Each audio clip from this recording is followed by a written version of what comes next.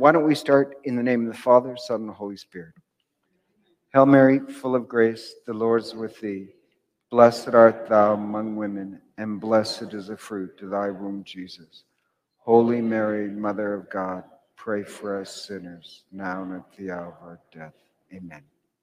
So we're still covering the symbols of the Mass, and I'm going to cover it for several weeks. And so once again, please feel free to raise your hand and say, well, why do we do that? But I'm just going to go through the Mass, and I'm on the entrance rite, so I didn't get very far into it.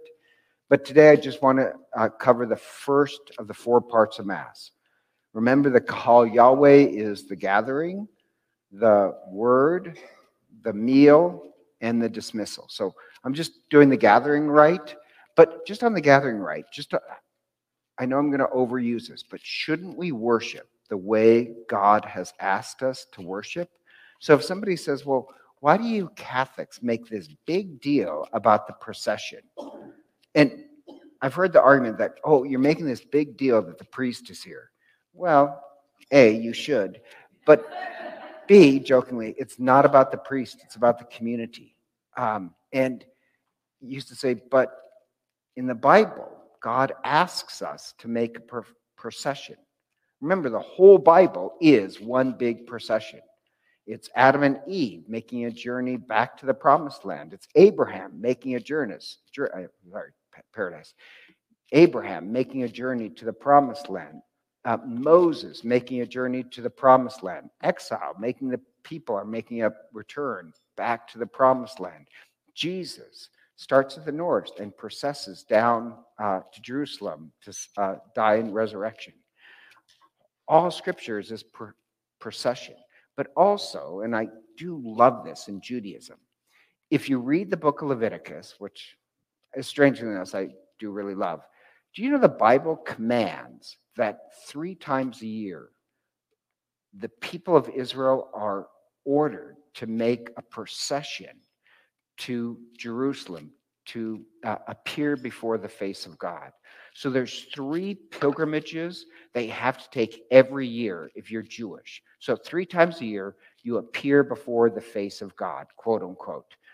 Later in the class, I'll tell you, well, what does the face of God look like in the Bible? What does the face of God look like? And I'll just give you the answer ahead of time, then explain it later. It looks like bread and wine. So let me repeat. If you say that you worship according to the Bible, shouldn't your worship involve some walking? And the pilgrimage feasts in Hebrew, they come from the word that means leg, because on a pilgrimage, you walk. And since in ancient times there weren't public transportation, the idea of the pilgrimage festival, of course, is that everybody goes to Jerusalem together. There, 3 times a year, you offer a sacrifice and appear before the face of God. So it's not just you walking alone. You walk with others. And the idea is that all of us are walking with others to get to the promised land.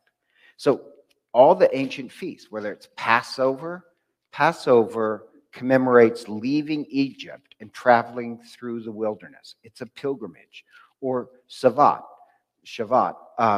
commemorates going to Sinai. So worship is supposed to incorporate this act of a pilgrimage. And in the Jewish mind, when you reenact something, you're actually there back in time. The intention of your life is always on this pilgrimage, leaving slavery and moving to the promised land, moving closer to freedom, moving closer to appear before the face of God. And that's what, as Catholics, we're going to do at the end of our life. So just like our ancestors, we walk. So at Mass, we walk together to get home to God, just as the ancient Jews did every year. And it's a reminder of where our life is supposed to be headed. So this sounds kind of strange. Just in biblical worship, you just don't pop out on a stage and you have this procession. That's why God commands that we walk. God doesn't command that we take walks, but our worship should include the action of walking together. So if you're Jewish and you greet somebody for worship, you say Modim. So what are they saying when they say Modim? It means happy festival, but it really means walking, which I like. If you greet somebody is Jewish, then a Jewish feast, the greeting basically is the word walking. They knew that time and space were somehow always connected, even though it's, the Passover happened 2,000 years ago. When we walk together to worship, it's happening right here and now. So the Jewish idea is that, no, it doesn't matter what the feast is. Going, Exodus, leaving Egypt, returning to the promised land. A festival is walking. And we as Catholics, we go through the whole life of Christ, his death and resurrection every year. Hopefully you know that. We repeat the whole life of Christ, from going to the north down to the death and resurrection. Or in Judaism, when somebody is mourning, what do Jews say to each other? If, God forbid, you lost your husband, what would the Jewish, well, you didn't have to smile. I don't know what. She didn't. I was joking. She was just, joking. So what do you say when somebody is in mourning, if you're Jewish? It's ha, means the, makom. And that there's a whole blessing. May the place comfort you. That's what it means. Hakom means the place. The place that comforts you. May the place comfort you among the mourners of Zion and Jerusalem. That's actually what the whole phrase means. But it just means the place. That's what you say. And this sounds really strange, but one of the names of God in Judaism is, quote unquote, the place. God is referred to as the place, because space, a place, it gives you stability and solid ground and rootedness. And when you're mourning, nothing feels firm and stable. Death is this reminder how impermanent life is. And the place, God, that's where we're all journeying to. So I love that worship, worship is supposed to have this command that you start with this procession of moving towards God, because one of the names of God is the place. And no offense, as long as we're here, we're not really in the place. The place that will finally be comforted is really in the very presence of God in heaven. And so I mentioned this before, starting with the holy water. There's always holy water at the door of the church, the beginning of the procession. Going to over-explain this, but why the holy water is there is, oh gosh, I'm sorry, I'm moving. So the holy water is there because, just really quick, water in the Old Testament symbolizes change. It's really, really obvious. Water symbolizes change. So take, for example, Moses. Moses is a coward. He kills somebody, he runs away, and then finally he gets near this water. And when he gets near the water, he sees this beautiful woman, and he falls in love with her. And the woman and her sisters are getting harassed by these men. And Moses, the coward, suddenly becomes brave and defends women. So it happens near water, where he fell in love and suddenly stops being a coward. Or Jacob. Jacob is enormously selfish. He is so selfish. And Jacob is selfish, and he only thinks of himself, and he's on the run for his life because his brother wants to kill him for cheating him. And Jacob gets near water, and guess what happens? Yes, he sees a beautiful woman, and for the first time in his life, he doesn't think of himself. And Jacob, because he's not thinking just of himself, he gets cheated. But that's the beginning of his conversion. So when the people go through water, just generally, it symbolizes change and love. So think about it, they're Hebrew, right? They're 12 tribes, they're the Hebrew. And they go through the, remember Moses prays, they go through the water. And after they go through the water, God says, oh, on that side of the water, you are just 12 tribes. Now you're one people because you went through the water. Every time you go through water, you're changed. So then when they get to the river Jordan, once again, Aaron prays, the water parts, they go through, and then God says, you went through the water. You're not just one people, you're one nation. You're even more unified. So the idea of going through water is when you go through water, and the prophecy is when the Christ comes, he's going to make everybody go through the water again. So anyhow, water symbolizes love, but love that changes us, where we become our true selves. And if you think about it, every time somebody goes through water, they no longer think of themselves, they become part of a community. Why do Catholics have the baptismal water at every entranceway? It's the idea that every time you come into this church, you're changing. You're becoming more and more a sense of community, more and more the person God created you to be. Does that make sense? So, and the very last time, in case you don't know, that you're going to go through the water is your funeral.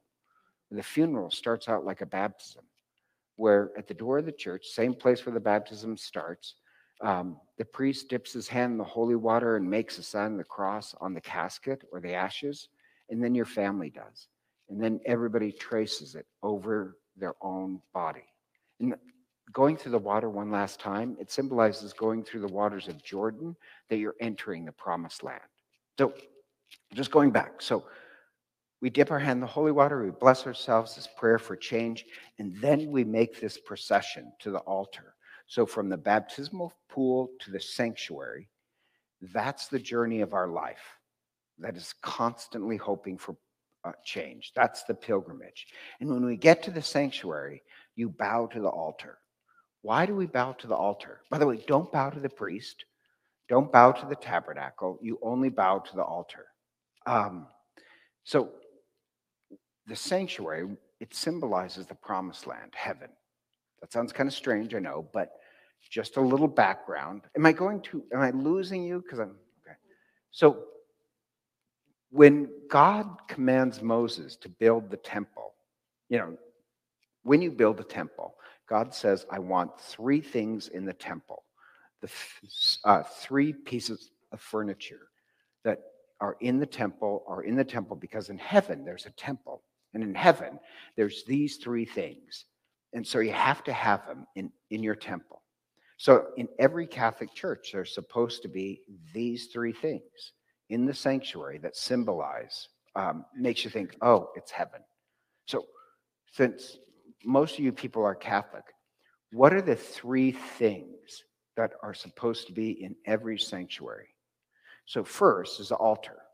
In the center of heaven is an altar that the bread of life or the Lamb of God uses different symbolism. That's on the altar. Then behind it is the throne of God. That's the ark, the mercy seat. So in the temple, it would be the Ark of the Covenant, but the Ark of the Covenant is where God would sit. So, and there was housed the bread of life in the tabernacle, in the ark. So, and then the third is a sanctuary lamp burning before the ark. So in every Catholic church, you have an altar, a tabernacle, and the sanctuary lamp burning. If you just FYI. Oh, yeah. Yes. Well, here I am teaching you things. The altar, no offense, is furniture. What's in the tabernacle, the Eucharist, when you're processing forward, that's a divine. You genuflect to the divine. You bow, because bowing is that you're going to offer something. So something has to be put on the altar. So it's a sign of reverence, but it symbolizes when you bow that you're going to offer your life. That's what you're going to put on the altar. And when you die, guess what? You'll be judged. And the idea is that when you die, you are going to offer God a gift. Like there's a whole theme of offering God a gift. Well, I'll get to it later. But what you're bowing is that you're going to offer your life. You genuflect to the tabernacle. So just the three things, and you're saying, really, there's three pieces of furniture in heaven? Well, in heaven, there's the Father, Son, and the Holy Spirit. The altar symbolizes Christ. The mercy seat is a place for God the Father, and the sanctuary lamp is the Holy Spirit burning. Does that make sense? So, yeah, they are in, but they're also in every Catholic church. So, yeah, we make this pilgrimage. Our whole life is this pilgrimage really to heaven where we are going to offer our lives. So, like, just going back, shouldn't we worship the way God? Why does God command in the Old Testament that we must make pilgrimages before the face of God? We do that every Sunday. Now, you can offer incense. Incense I love, but it's very unpopular. Uh, um, but the incense, this sounds kind of strange. It's supposed to be this sweet fragrance, and it happens twice. That phrase happens twice in the Bible. One, when Noah gets off the ark, and it says a sweet fragrance filled the earth because God and mankind were one. Also, when Christ dies, it says a sweet fragrance fills the earth because God and mankind are one. But think about the Exodus. When the Exodus was there, when they leave Egypt, there's this not only a pillar of fire, but this cloud. And the cloud, the incense cloud symbolizes the Shekinah, the cloud that led them out of Israel. So we're really not making this pilgrimage alone. The cloud, it guides us. The cloud, the Shekinah, is the Holy Spirit. When they want to bless the temple, they know it's blessed because this huge cloud comes down, symbolizes the Shekinah, the Holy Spirit, and fills the temple. And then, so the incense actually also symbolizes the presence of God, the Holy Spirit, the Shekinah, that's traveling with us. Just wanted to explain that symbol as well. Then we also, when we process in, typically we have a song. Why? Because Christ, on the way to the Last Supper, what'd they do? They sang. If Christ did it at the Last Supper, we're going to do it. Now, in the early church, they just gathered together in silence, but then they realized, but Christ didn't gather together in silence. They sang. On the call Yahweh in the gathering, there was blaring of trumpets and songs. So, yes, typically on a Sunday, we would have singing. And singing, I just like because singing adds a solidarity to the community. It deepens our unity. So it's not really performative, but when people either act together or sing together, they gain this sense of unity. It's this really weird psychological study. So why do they make people in the army march together, synchronized? It creates a sense of unity. When people sing together, they have a greater sense of unity. So it does create this atmosphere of celebration, but it also brings people consciously together as a community. We also do it at the conclusion of Mass because Christ and the apostles did after the Last Supper. So let me get this very clear. The opening song, the procession, is not about welcoming the priest. It's about coming together as a community. So we process in together. Of course, because Mass has to go an hour, we just get a small group. Um, the altar servers, the readers. But the first thing that processes in is the cross, Christ. The second is the gospel and the candles. So this sounds kind of strange. The gospel and candles are one symbol. The gospel is our light. So that we don't go ahead of the gospel. The gospel doesn't follow us. We follow the gospel. Does that make sense? So um, then you can have like readers or Eucharistic ministers, and it just symbolizes all of us journeying to the altar. We bow, we walk forward, and then the priest and the deacon kiss the altar. So that kiss means something, and there's 4 kisses during Mass. So we're a people that love to kiss. Um, have you ever thought about that? Like, you Catholics do a lot of kissing in Mass. In ancient times, a kiss was a greeting of reverence, and so so this is the other thing. So you would kiss sacred spaces. The other thing is that Roman families, on certain feasts around your dinner table, everybody would kiss the table, which I like. So that becomes incorporated in the Mass as a sign of honor that the altar is the table of the Lord. So if we kiss our family tables when we gather together and we kiss sacred spaces, then they began to kiss the altar as a sign of welcoming Christ. When people greet each other, they kiss. So they kiss the altar. The altar symbolizes Christ. But in the altar, they put a stone and a relic of the saint. So, a saint. So when you kiss the altar stone, do you guys know what an altar stone is? Okay, so in every altar, there's an altar stone. So, like, sometimes if you see me at Mass, I do this. I don't know if I do this here, but I used to, like, with my hands at St. Mark's, play with the altar stone. I'd have to say, stop doing that. Because it was embedded in the wood. And in the stone is a relic of a saint.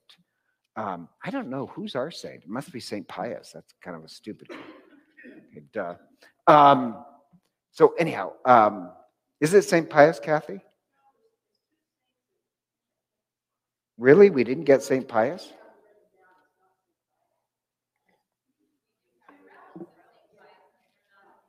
Oh, how odd. So ours has two saints, but Kathy doesn't know who they are. So let's not dwell on Kathy's lack of knowledge. But so the idea is that not only are you kissing, when you kiss the stone, not only are you kissing Christ, our rock, but you're kissing all the saints in heaven as well, because a relic is there. And in the book of Revelation, I love how all the angels and saints gather around the altar and the throne, the mercy seat, and they're all fed on the bread of life. But we do the exact same thing. We gather around the mercy seat, the tabernacle, and the altar to be fed as well. But it says in the book of Revelation that under the altar is the saints crying out for justice. And so under all our altars are, yes, saints. And their presence there is supposed to cry out until we're all united together. Yes.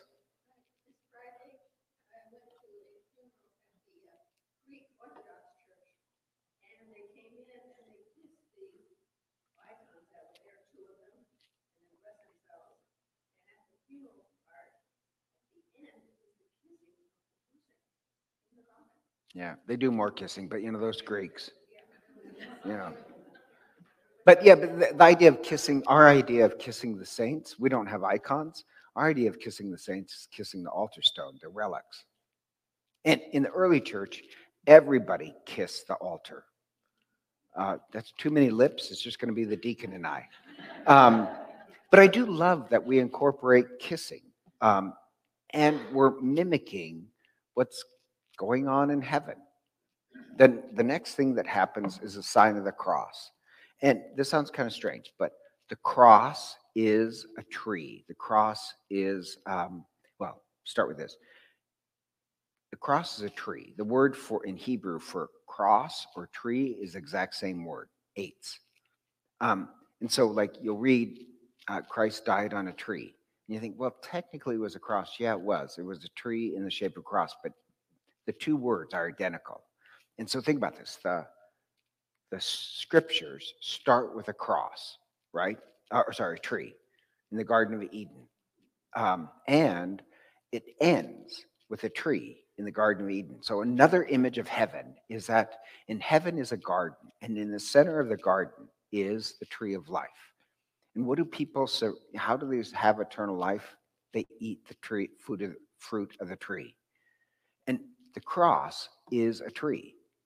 And we at Mass eat from the tree of life. The cross has the body of Christ on it, and we eat the body of Christ. Do you get the symbolism? So, believe it or not, trees are a huge, huge symbol in the Bible. I think I mentioned that before, didn't I? I did. Anyhow, some people weren't paying attention. So, like, it is so popular. Yes, Kathy.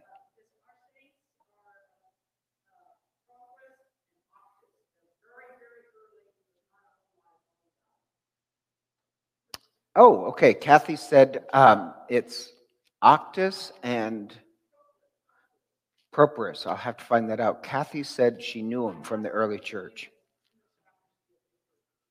Oh, nice. Well, I've never heard of those. That's shocking, but uh, it is kind of nice we have two.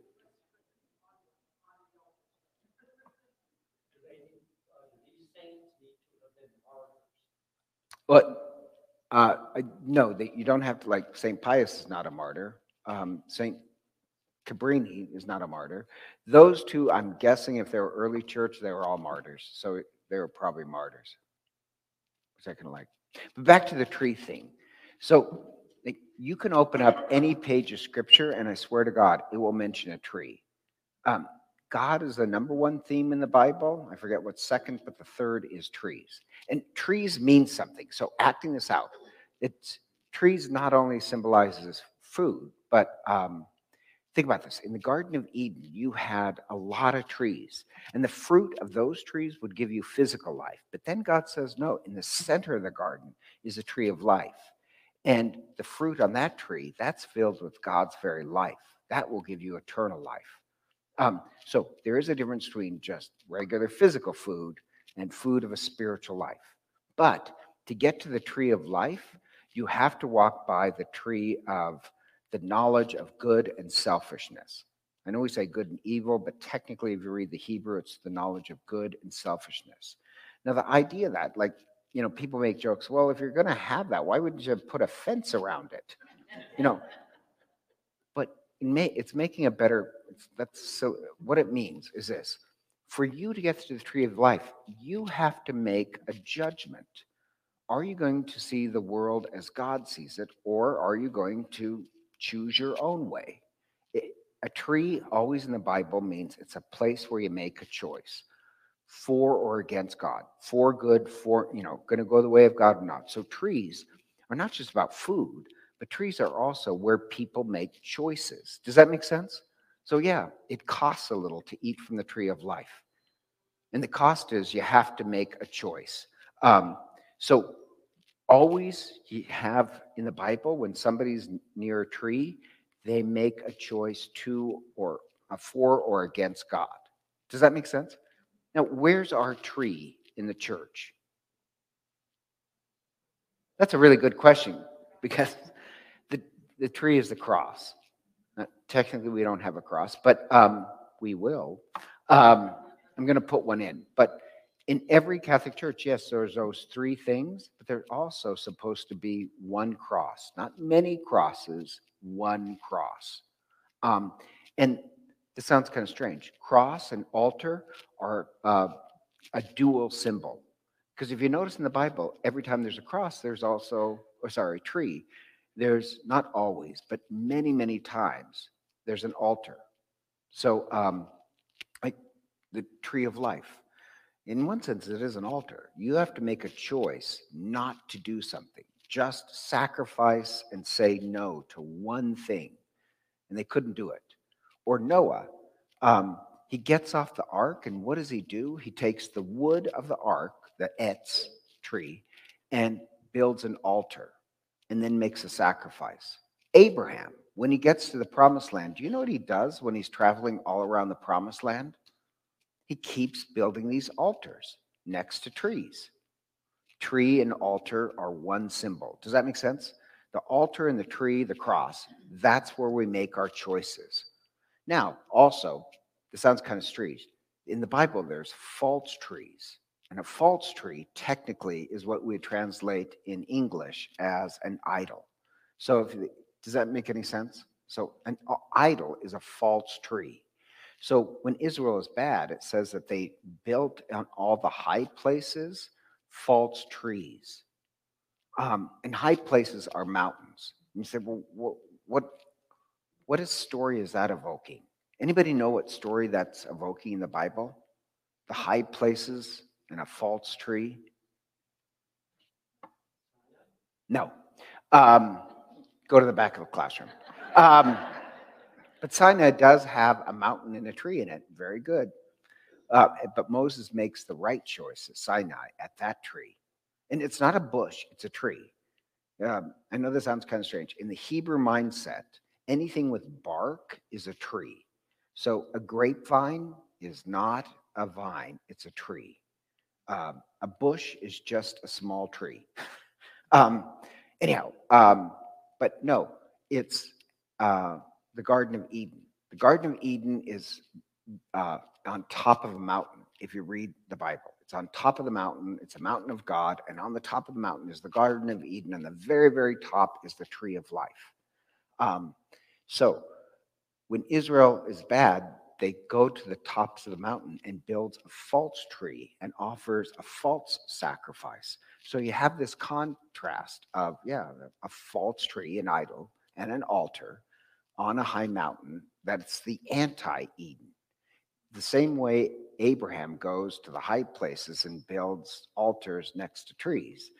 When they're evil, they do the opposite. They go to the high places, build idols and altars. Does that make sense? They're making a choice. So the whole thing is just trees. It's a reverse of Adam and Eve. Adam and Eve, when they sin, they think they get to define what's good, and rather than how God sees it. That's what Israel does when it builds these false trees. The only point is that trees are a place where people make choices for God. So I just love the fact that we process in, we bow, and we bow before the altar, but also the tree, the cross. And that's where, before the altar, we're making a choice for or against God. And then we trace on our bodies the symbol of a tree, the cross. Does that make sense? Also, that nobody knows this, but there's only supposed to be one tree, one cross per church, not multiple ones. So you could say, and I know I'm just mentioning this because I know somebody's going to ask the question. Well, if you look, you have the processional cross and then the altar cross. So the altar cross is the one that's above the altar. Does that make sense? But the idea is that you're supposed to process in behind the cross, and then the cross, the processional cross, suddenly becomes the altar cross. And so usually they hide the processional cross because you're supposed to be just focused on that one cross. And it drives me up a wall when because I've done this, walk into a church and see multiple crosses. There's really only supposed to be one that we stand before and make a choice. So you have the symbol of the tree, but you also have the symbol of the mark, the Tau. In the Tau, that's also a theme throughout the Bible. So I'll give you an example. Do you know what the Tau is? It's a Greek letter. It looks like a T, a cross. It symbolizes humility. So like the reason why St. Francis took the Tau as a symbol, they say of all the Greek letters, it symbolizes humility. So if you ever see a Franciscan cross, it looks like a T. It's not a T, it's a Tau. It's a Tau cross. And St. Francis believed that his role in life was to serve the most humble, to be humble and serve the humble. But there's also the story in Ezekiel where an angel lets Ezekiel see this mark on the forehead of all who belong to God. And the mark, it says, looks like a Tau. And I love that. And then in Daniel, when Daniel looks at heaven, guess what people have on their forehead in heaven? The Tau. Now, I like that because in the baptismal rite, how does it start when you baptize a baby? I did it this weekend. What's the first symbol that we give to any child? Sign of the cross. I trace the sign of the cross on his forehead. The parents, godparents, what rest of the family, they trace it, and then they trace it over their own bodies. And we're connected. But marking the forehead marks them as owned by God, but a citizen of heaven. All those in heaven have the Tau on their forehead. So like yesterday, I anointed, what's her name? Flo Chatterton. And so I take the holy oil and I make the sign of the cross on her forehead. Why do I do that? Because she's close to dying and I'm marking her as a citizen of heaven. Does that make sense? But the Romans also placed this mark of ownership on their slaves and their property. And likewise, Roman generals would tattoo their quote unquote mark of ownership on the army. So St. Paul, had this marking system in mind when he said, God has placed his mark of ownership upon us, quote unquote. That's what we get when we're baptized. But every time we go to Mass, we remind ourselves that we are the property of God by tracing the sign of the cross on over our bodies. Does that make sense? We're who we belong to. And so during the Diocletian persecution, the church really emphasized the sign of the cross. So when Christians were getting persecuted, they would hold out their hands in the shape of the cross and try and hold it as long as possible before dying. I love that. It's a first symbol you receive, and it's a last symbol you receive. And they did it as a sign of a kind of resistance that, you think this is going to kill me. It's actually just going to be me being born into eternal life. So the cross became the sign of unity and pouring out your life for others. That Christ said, you must follow me. So Mass is a remembering about following the way of Christ, of pouring out our lives for each other. Christ said, you must pick up your cross and follow me. So I love that. But the cross is also a threefold message. That first, it's a sign of just how much God loves us. That Christ loves us so much that in this very dramatic way as possible, willing to suffer anything for us. The greatest love a person can have for his friends is to lose his life for them. When we make the sign of the cross over our bodies, that's what we're saying. Second, it's an invitation to love others as Christ loved. Love one another as I have loved you. How did Christ love? To offer his life. So we make the sign of the cross. And third, it's this revelation of an unremarkable language that Christ said to his apostles. If you want to follow me, take up your cross. We do that every Mass. Does that make sense? Okay, so we make the sign of the cross. Any questions about that symbol? Okay, so we do that, and we do it in the name of the Father, Son, and Holy Spirit. But when we say in the name of, I just want to go over that. In the name of God is a Trinity. So Christ commands us to baptize all the world in the name, not names, name of the Father, Son, and Holy Spirit. In the name doesn't mean really words, even though that's the words we use. Name means the being of God. And what is God's being? So, little homily from St. Augustine. So, St. Augustine on the Feast of the Trinity, it's my favorite homily from St. Augustine. Because the Trinity is hard to figure out, right? Let's face it. Drives me up a wall on the Feast of the Trinity. Even as a kid, I used to pay attention to Mass. And on the Feast of the Trinity, the priest would always give this stupid homily of saying, well, the Trinity is a mystery, so who can really figure it out? And there you go. Like, well, if it's a dogma of the Catholic Church, shouldn't you be able to explain it? That just seemed ridiculous to me. Like, the Trinity doesn't explain what God is. We could never do that. But it's of a dogma of the Catholic Church. You should be able to explain it, or don't call it a dogma. The Trinity doesn't explain what God is. It explains how God is for us. And St. Augustine, when he's given this homily, he says, the problem with theology is that people take the words too literally. That when we say in the name of the Father, Son, and Holy Spirit, when we say Father, people think that God is this old man. So, you know what I mean? Three individuals. I'm not done yet.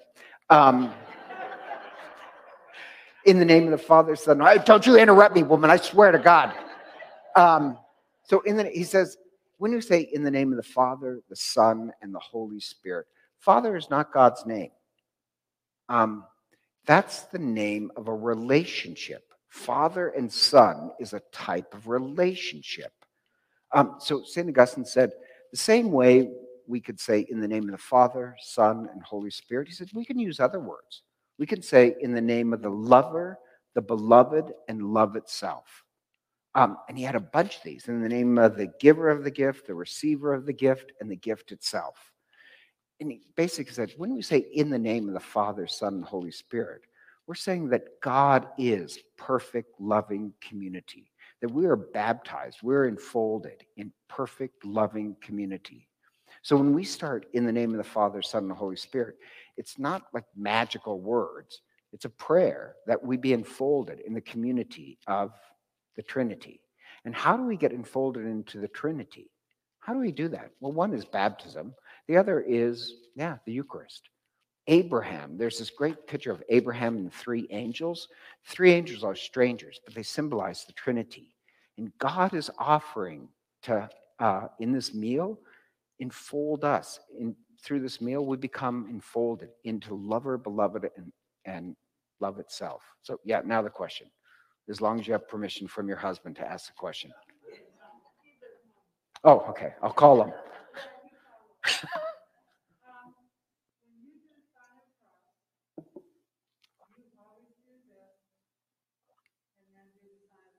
I noticed that at Mass, even when you're standing back there, your left hand is here. That was with Father Flores, and I never figured out why. Oh, why? Okay, so when I make the sign of the cross, I put my hand on my heart.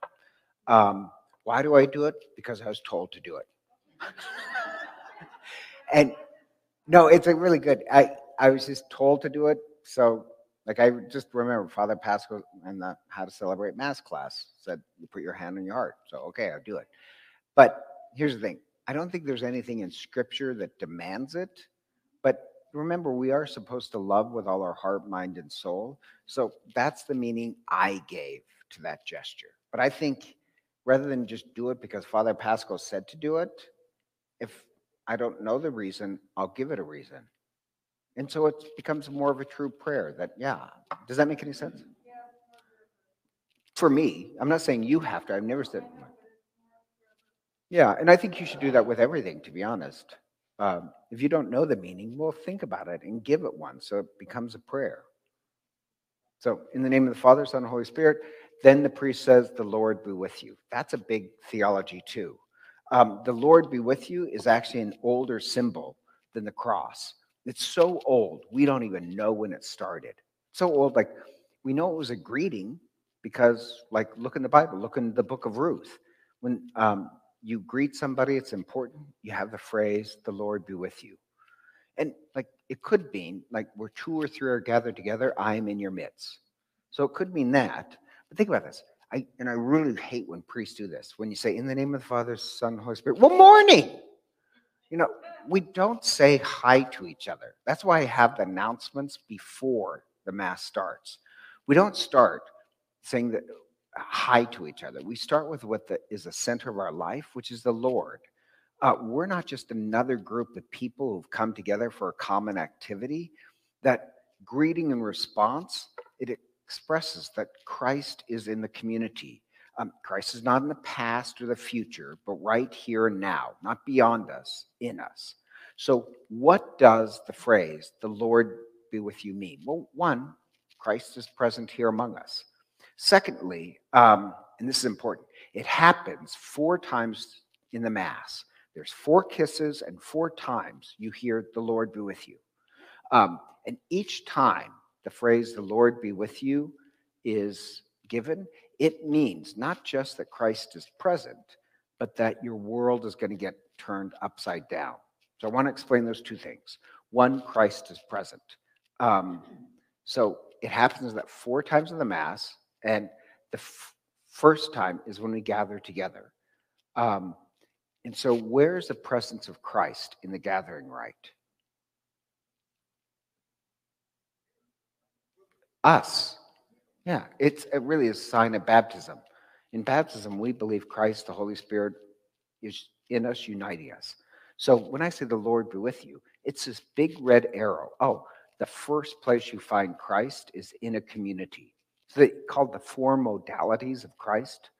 So think about this. Every time you come upon the presence of Christ, so it's a really important greeting.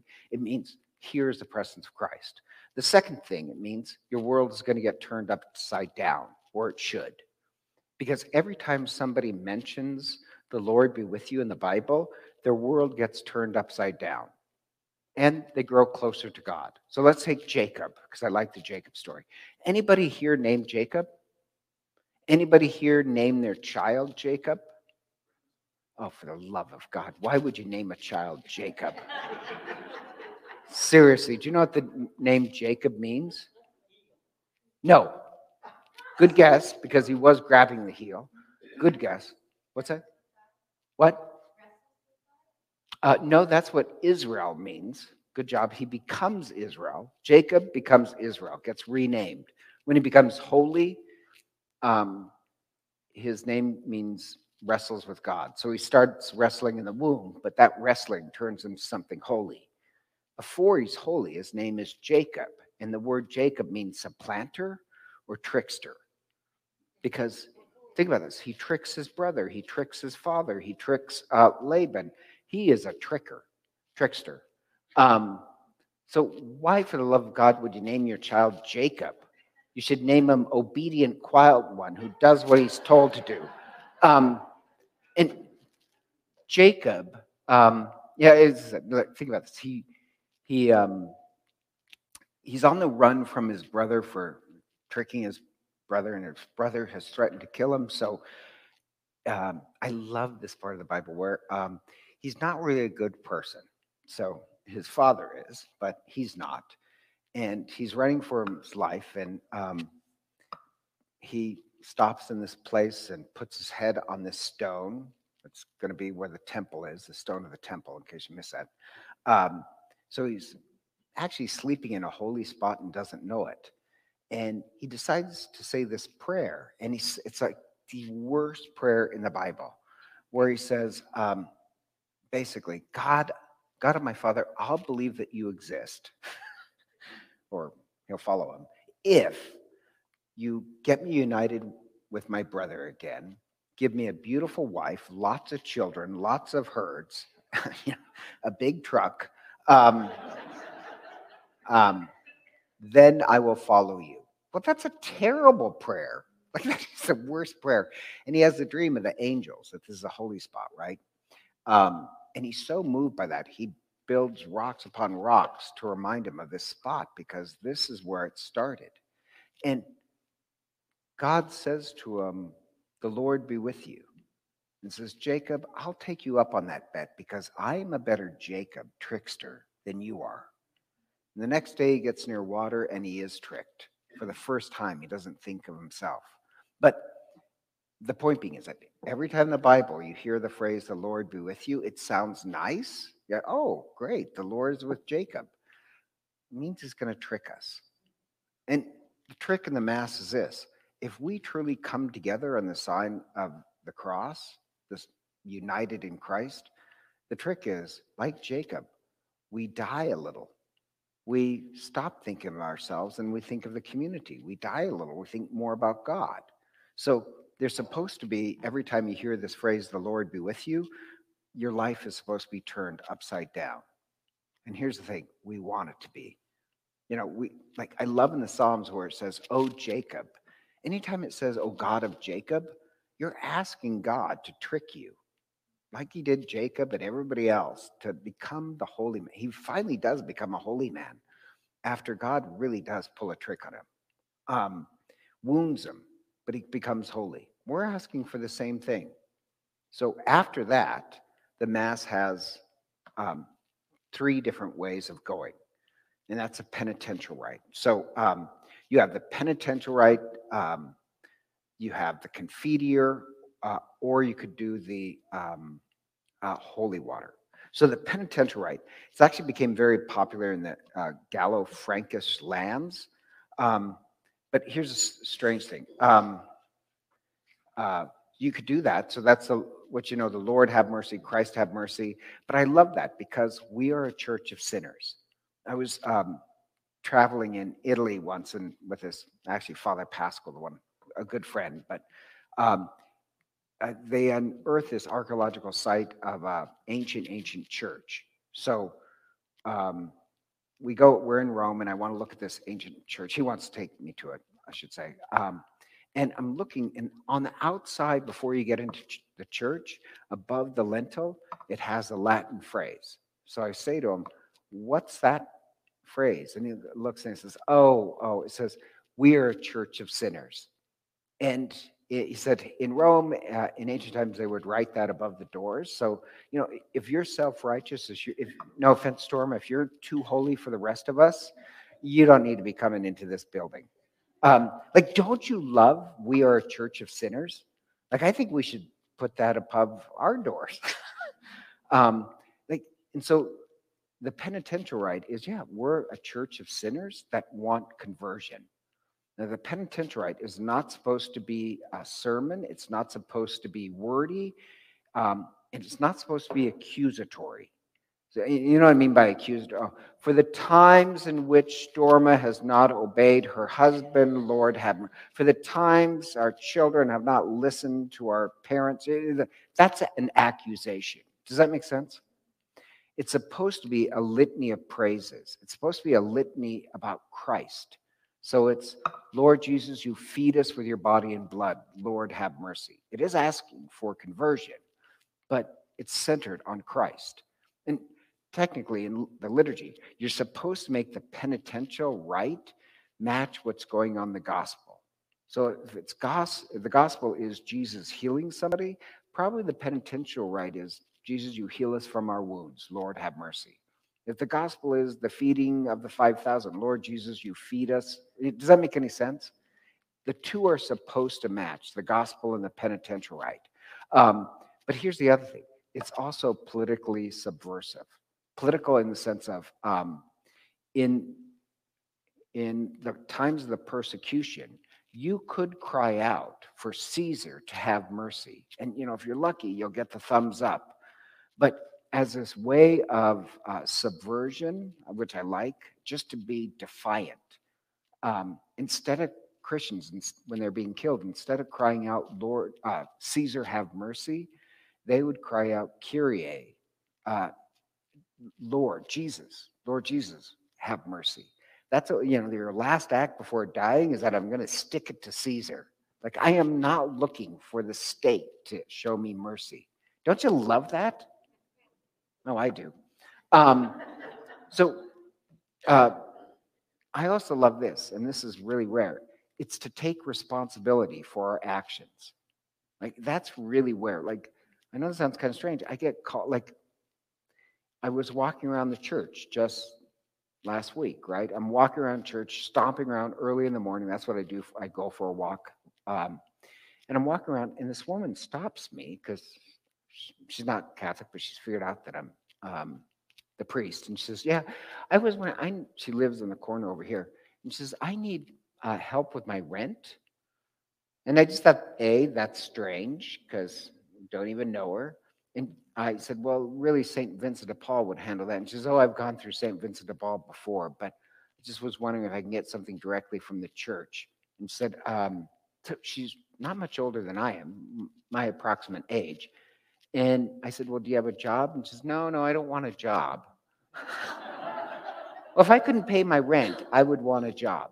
And she says, I've gone through other churches and I need some help with my rent money. And I said, well, have you thought about living in a different locality? And she said, no, I like living here. But I just kind of was struck that, wow, she's gone through all the services for Lent. She has no intention to get a job. But to me, it's just this huge lack of responsibility. Or I've had a problem, not now, but I used to have a problem with that yard out there was poop heaven for dogs. And I had last week somebody get upset with me because I asked them to pick up their dog poop.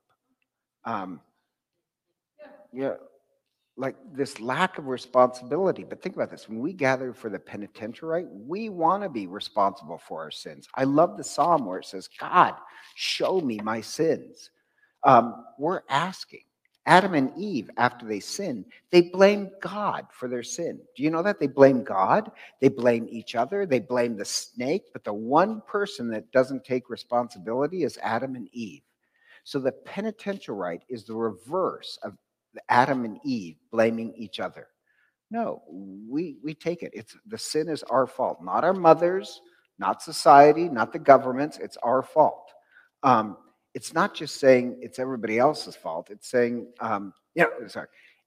Think about this way. Anybody who says it's society's fault, it's everybody else's fault, in a way they're saying that they're God, because the only one who's faultless is God.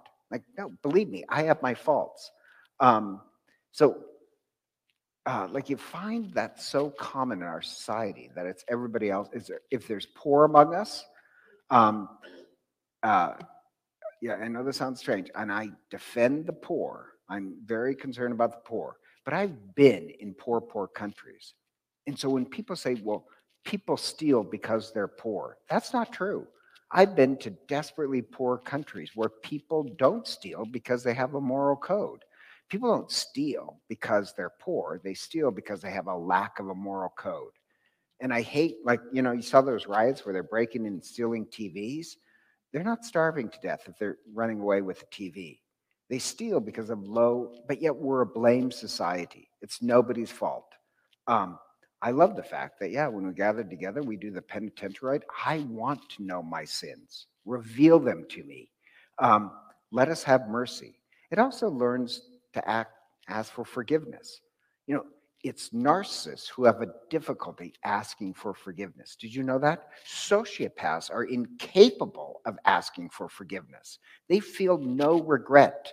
The penitential rite just doesn't express sorrow. Mere sorrow, weeping and sitting still is not repentance. Repentance is sorrow converted into action. It's movement. So, yeah, I want to know my sins so I can move away from them. Lord, have mercy. The penitential rite expresses sorrow and moves into repentance. And then it makes us have a vow of commitment in the Eucharist for a better life. So I love that. Or you can do the Confiteor. The Confiteor is just an act of contrition. So you have the penitential rite, the Lord have mercy, the Confiteor, and I love even like the striking of the breast. So remember, every symbol means something. What does the striking of the breast mean?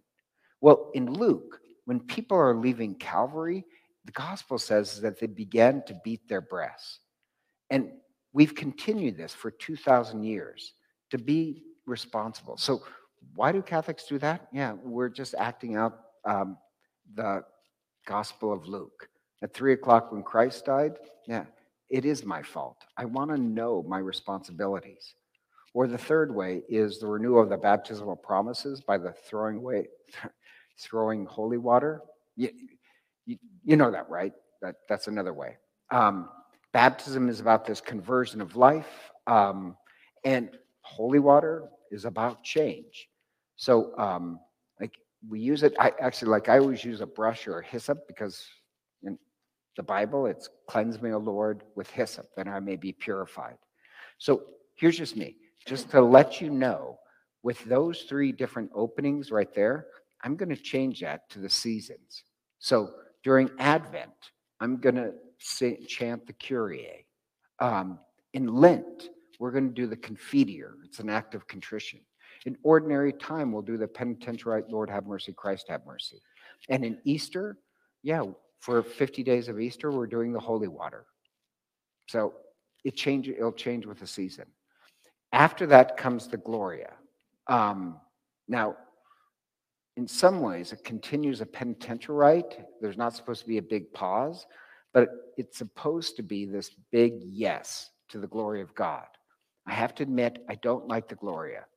I don't like the Gloria because if you said to somebody in the early church, what about the Gloria? They'd have no idea what it was. The Gloria actually was added later. The Gloria actually was first in the 6th century. It was part of the eastern side of the empire. It was in a morning prayer. So it's 2 parts, one from the Gospel of Luke, 2 parts of Scripture, and it was part of just the breviary. Then in the Dark Ages, somebody put it to song, and it was used at a Christmas Mass. It was supposed to be used just for the Pope's Mass, sung at Christmas time for the Pope's Mass. But you know how things are politically. Like if the Pope does it, I want to prove that I'm just as orthodox as the Pope. So we're going to put it in our Mass. And it just became such a symbol of orthodoxy, everybody started to sing the Gloria. But the problem is, where do you put it? So by that time in the Middle Ages, well, we gotta keep it. So you got to stick it somewhere. So they stuck it after the penitentiary because they needed some place to put it. Like that's not like, I know that sounds terrible. You can, the same way putting my hand in the heart, I've heard priests say, well, the Gloria means this, but no, there's nothing really in Scripture or in the ancient church that mandates the Gloria. So I'll do it because I'm told to do it because I am super obedient, as everybody knows. But like, I'm not really thrilled with the history of the Gloria. Just me being honest. And then after that is the collect. The collect is the opening prayer. And it's called the collect because it collects all our prayers together as one. And I do like the fact that I love this, that all throughout the world, all the collects are the same. The problem is that with this latest translation of the opening prayers, I think they're god awful. Like if you had to grammatically line out that prayer, they're terrible. You know, I feel like Yoda because it has this backwards way of speaking. So I don't really like the new versions of them. But there's actually two options. So this sounds kind of strange. They have the ones from the Middle Ages. Then after Vatican II, they came up with a whole new set of alternative prayers. And those are god awful too. Those are really, those are just too kumbayage. Then there's a third one that's approved by the bishops, and those are opening prayers based on what's going on in the gospel. Those are really beautiful. Love those. But that's a collect. Okay, so that's the opening prayer. So the structure is always the same: two in and through. To God the Father, in Christ, in the Holy Spirit, through Christ. So that's, if you say, well, how are Catholic prayers structured? To God the Father, in the Holy Spirit, through Christ. So it always addresses through Christ does that make any sense? So if you ever have to come up with a prayer, just use the through, in, and I just mess that up. To, in, and through. So Father, Holy Spirit, and with Christ. And there's a gesture. When you do the opening prayer, the priest's hands are supposed to be open. Now, not making that up, think about this. When Moses prays, and they're having this battle, and as long as Moses prays, his hands are open, they're winning the battle. When they drop down, when he lowers them, they lose the battle. So he has to have two guys come over and hold his hands. So this is a symbol of prayer. This is also, what else? Who else died with this symbol? Yeah.